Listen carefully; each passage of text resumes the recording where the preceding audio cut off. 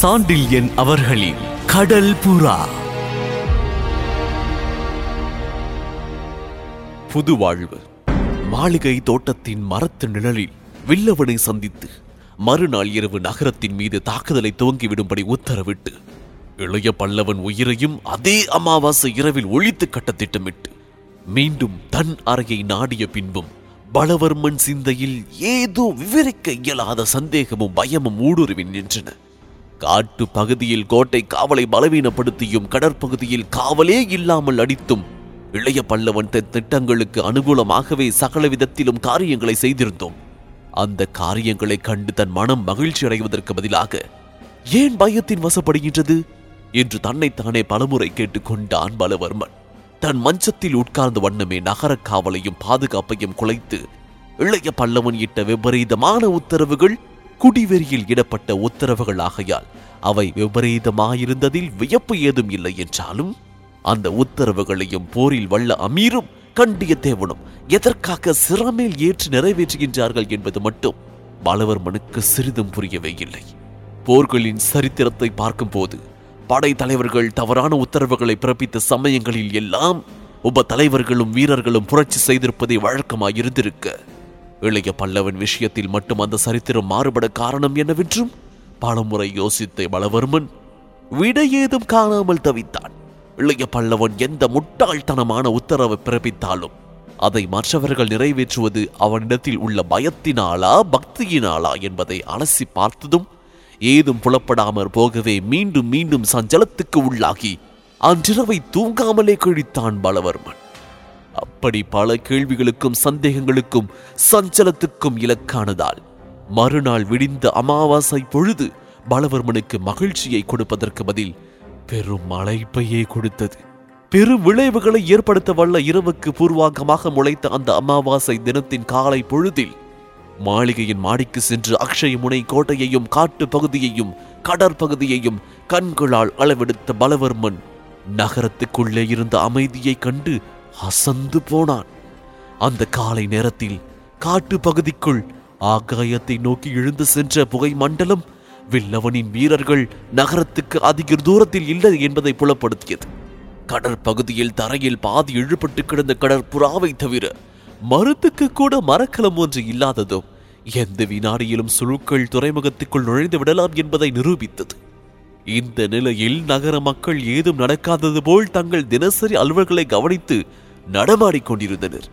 நகரத்துக்கு உள்ளிருந்த நிலை யாரும் எந்த நிகழ்ச்சியையும் சமீபத்தில் எதிர்பார்க்கவில்லை என்பதை கண்டு ஓரளவு மகிழ்ச்சி அடைந்திருந்தாலும் அந்த மகிழ்ச்சி மீண்டும் மீண்டும் மனத்திலிருந்து அறுபட்டு போவதற்கு காரணம் அறியாமல் தவித்தான்.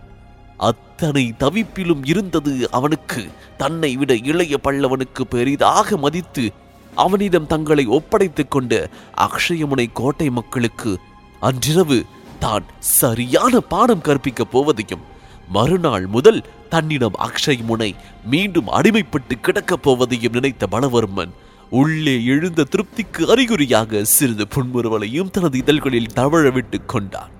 அப்படி புன்முறுவல் கொண்ட சமயத்தில் கோட்டை தலைவர் காலையில் மகிழ்ச்சியுடன் இருப்பது எனக்கு மகிழ்ச்சி அளிக்கின்றது என்று தனக்கு பின்னால் இருந்து எழுந்த சொற்களை கேட்டு திகைத்து திரும்பிய பலவர்மன் தன்னை மிகவும் நெருங்கிய வண்ணம் இளைய பல்லவன் நிற்பதை கண்டதும் திகைப்பை மின்னல் வேகத்தில் மறைத்துக் கொண்டு ஆச்சரிய சாயை முகத்தில் படரவிட்டுக் கொண்டான்.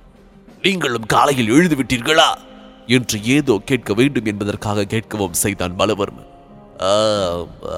எழுந்துவிட்டேன், நேற்று பூராகவும் சரியாக உறக்கமில்லை என்று கூறிய இளைய பல்லவன் பலவர்மன் முகத்தை கூர்ந்து நோக்கினான். உணர்ச்சிகளை லேசில் வெளிக்காட்டாத பலவர்மன் முகத்தில் திகைப்பின் குறி வெளிப்படையாக தெரிந்தது. என்ன, நேற்று உறக்கம் இல்லையா என்று கேள்வி கவலையை காட்டும் முறையில் கேட்கப்பட்டாலும் உண்மையில் முகத்தில் தெரிந்த கிளி குரலிலும் பிரதிபலித்தது. அடியோடு உறக்கமில்லை என்றான் இளைய பல்லவன். காரணம்? கவலை உடனேயே எழுந்தது இந்த கேள்வியும். வர வர ஊரில் அமைதி குறைந்து வருகின்றது என்று சுட்டி காட்டினான் இளைய பல்லவன். அமைதி குறைந்து வருகின்றதா? எப்படி? மக்கள் சதா இரவிலும் போர் பயிற்சி செய்கின்றார்கள். இந்த பெரும் பொய்யை கேட்டு மலைத்த பலவர்மன், அப்படி ஏதும் இல்லையே, போர் பயிற்சி அணிவகுப்பு இவற்றைத்தான் நீங்களே நிறுத்திவிட்டீர்களே என்று கூறினான். நான் நிறுத்தினாலும் யார் கேட்கின்றார்கள்? எல்லோரும் தான் கேட்கின்றார்கள். அப்படியானால் நேற்றிரவு பூராவும் டமார சத்தம் அடிக்கடி கேட்டதே காட்டு பகுதியில் இருந்து கேட்டிருக்கும். காட்டு பகுதியில் டமாரம் அடிக்க யார் இருக்கின்றார்கள்? இந்த கேள்வி கேட்டதும் மேலும் அசந்து போனான் பலவர்மன். தினம் மிதமீறி குடிப்பதால் உண்மையாகவே இளைய பல்லவன் ஏதும் அறியாமல் இருக்கின்றானா, அல்லது முழு பூசணிக்காயை சோற்றில் மறைக்க பார்க்கின்றானா என்பதை அறியாத பலவர்மன், காட்டு பகுதியில் பூர்வ குடிகள் நடமாட்டம் அதிகம் இருப்பது உங்களுக்கு தெரியாதா என்று வினவினான். எனக்கு எப்படி தெரியும்? சர்வசாதாரணமாக கேட்டான் இளைய பல்லவன். நகர பாதுகாப்பின் பொறுப்பை ஏற்றுள்ள படைத்தலைவர் நீர், உமக்கு தெரியாமல் வேறு யாருக்கு தெரியும்? காட்டு பகுதியானால் அமீருக்குத்தான் தெரியும், கடற்பகுதியானால் கண்டிய தேவரை கேட்க வேண்டும். இரண்டிலும் உமக்கு சம்பந்தம் இல்லையா? இல்லை. ஏன்? ஏன் உப தலைவர்களை நான் நம்புகின்றேன். மேற்பார்வை உமது பொறுப்பல்லவா? ஏன் உப தலைவர்களுக்கு மேற்பார்வை அவசியமில்லை?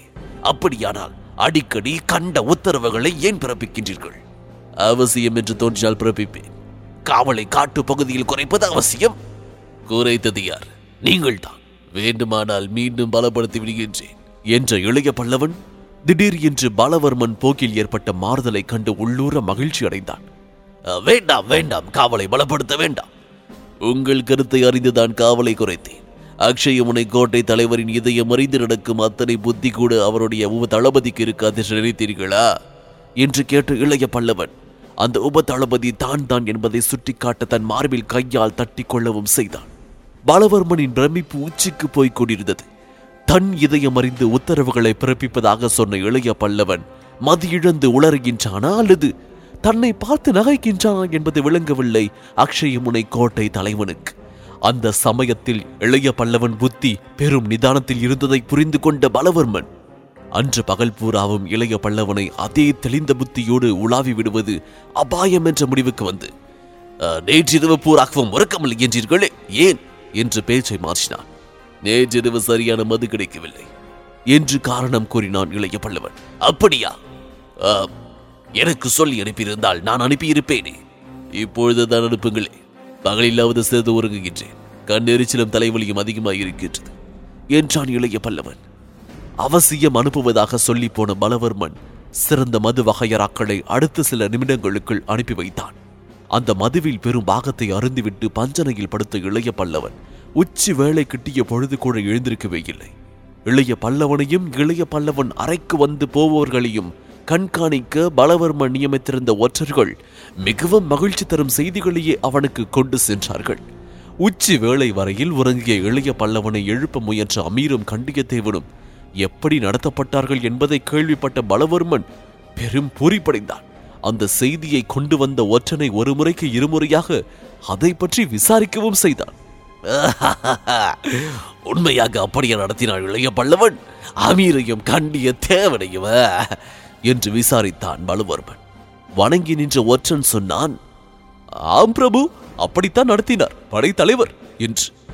அமீரை கூடவா என்று வியப்பு குரலிலும் மண்டு விசாரித்தான் பலவர்மன்.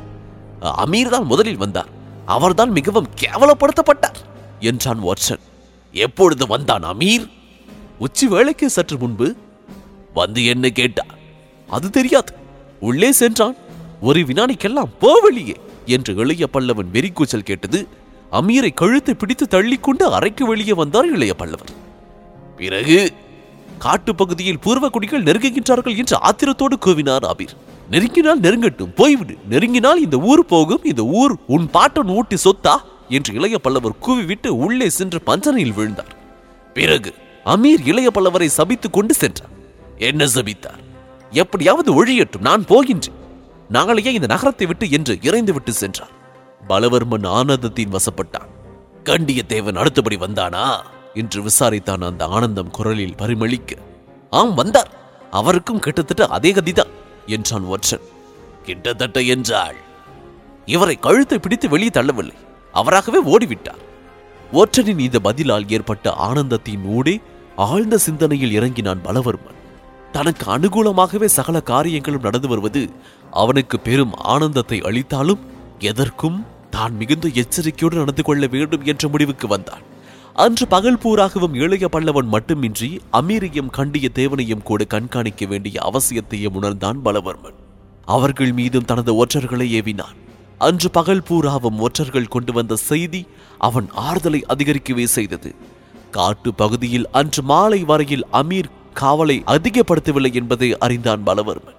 அத்தோடு கடற்புறாவி நிலையிலும் எந்த மாறுதலும் இல்லை என்பதையும் ஒற்றர் மூலமும் தானே நேரில் சென்றும் கண்டறிந்ததால் ஓரளவு நிம்மதியும் அடைந்தான். இளைய பல்லவனும் அன்றைய பொழுதை மன நிம்மதியோடு கழித்தான்.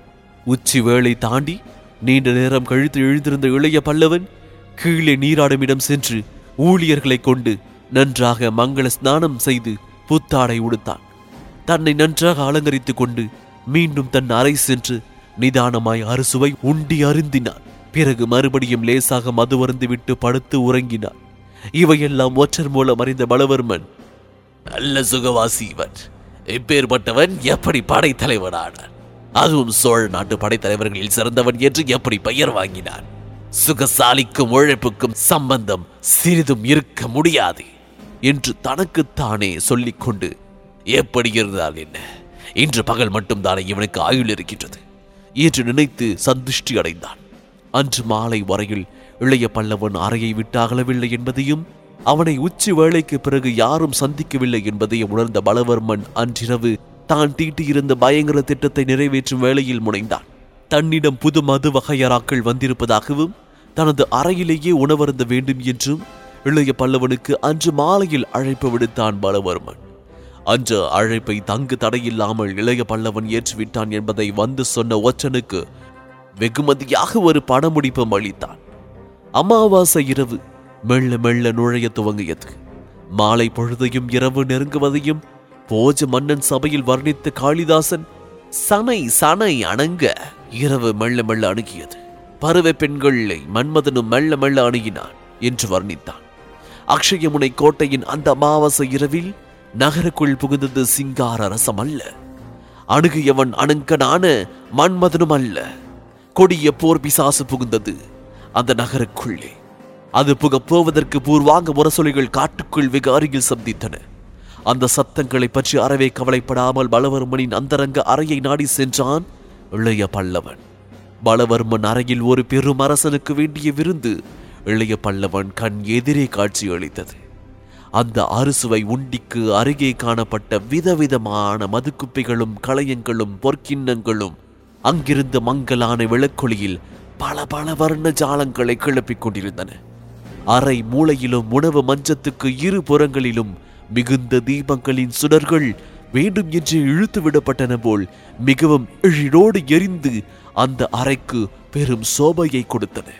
அறையில் நுழைந்த இளைய பல்லவன் அந்த ஏற்பாடுகளை கண்டு சிறிது வியப்பை காட்டினான்.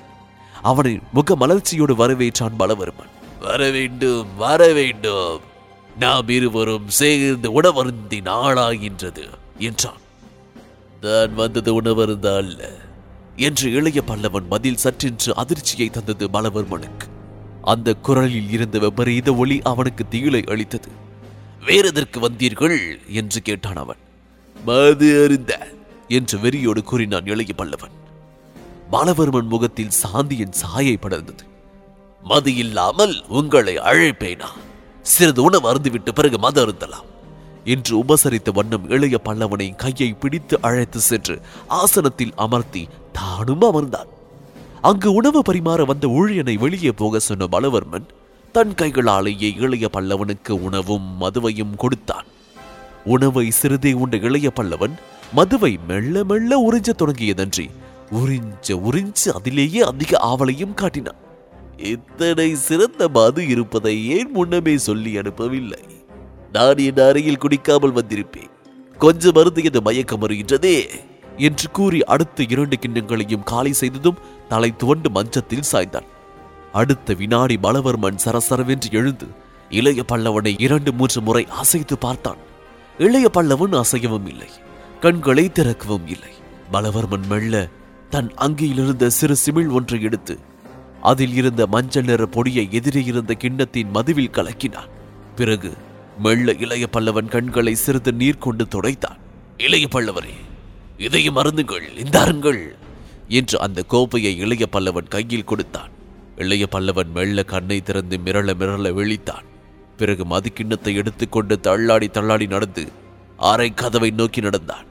அறை கதவை நோக்கி பலவர்மனுக்கு முதுகை காட்டிய வண்ணம் விஷம் நிரம்பிய அந்த மது கிண்ணத்தை வாயருகே கொண்டு சென்றான்.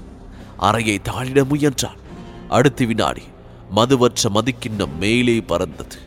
கூரையில் கிளாங் என்று தட்டி ஒலி எழுப்பி அறை மூலையில் விழுந்தது. இளைய பல்லவன் உடல் அந்த தாழிட்ட கதவின் மீது சாய்ந்தது, துவண்டது. தொப்பென்று கீழே சுருண்டு விழுந்தது. பலவர்மன் அறை மூலைக்கு ஓடி கிண்ணத்தை எடுத்து பார்த்தான். அதிலிருந்த மதுவில் ஒரு துளி கூட மீதி இல்லை. அந்த மூலையில் இருந்த அறை கதவை நோக்கினான்.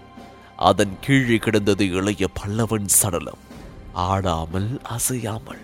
முகத்தில் வெற்றிக்குறி உலாவ கதவிடம் சென்று இளைய பல்லவன் உடலை இருமுறை காலால் உதைத்து பார்த்தான் பலவர்மன்.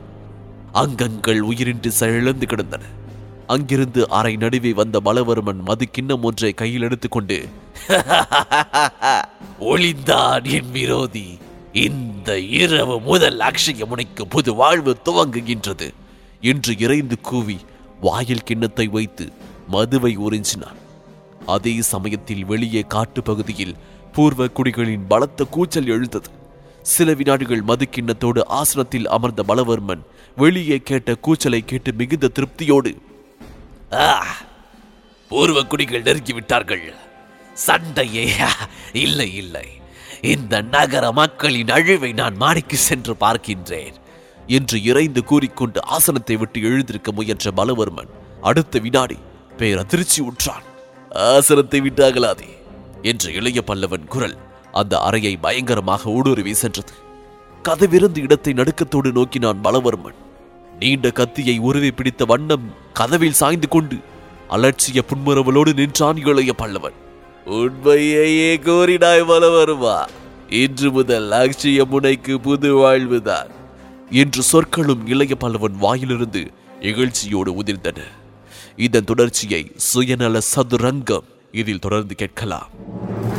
இந்த பாட்காஸ்டை உங்களுக்காக வழங்கிய நான் டிஜே முருகா.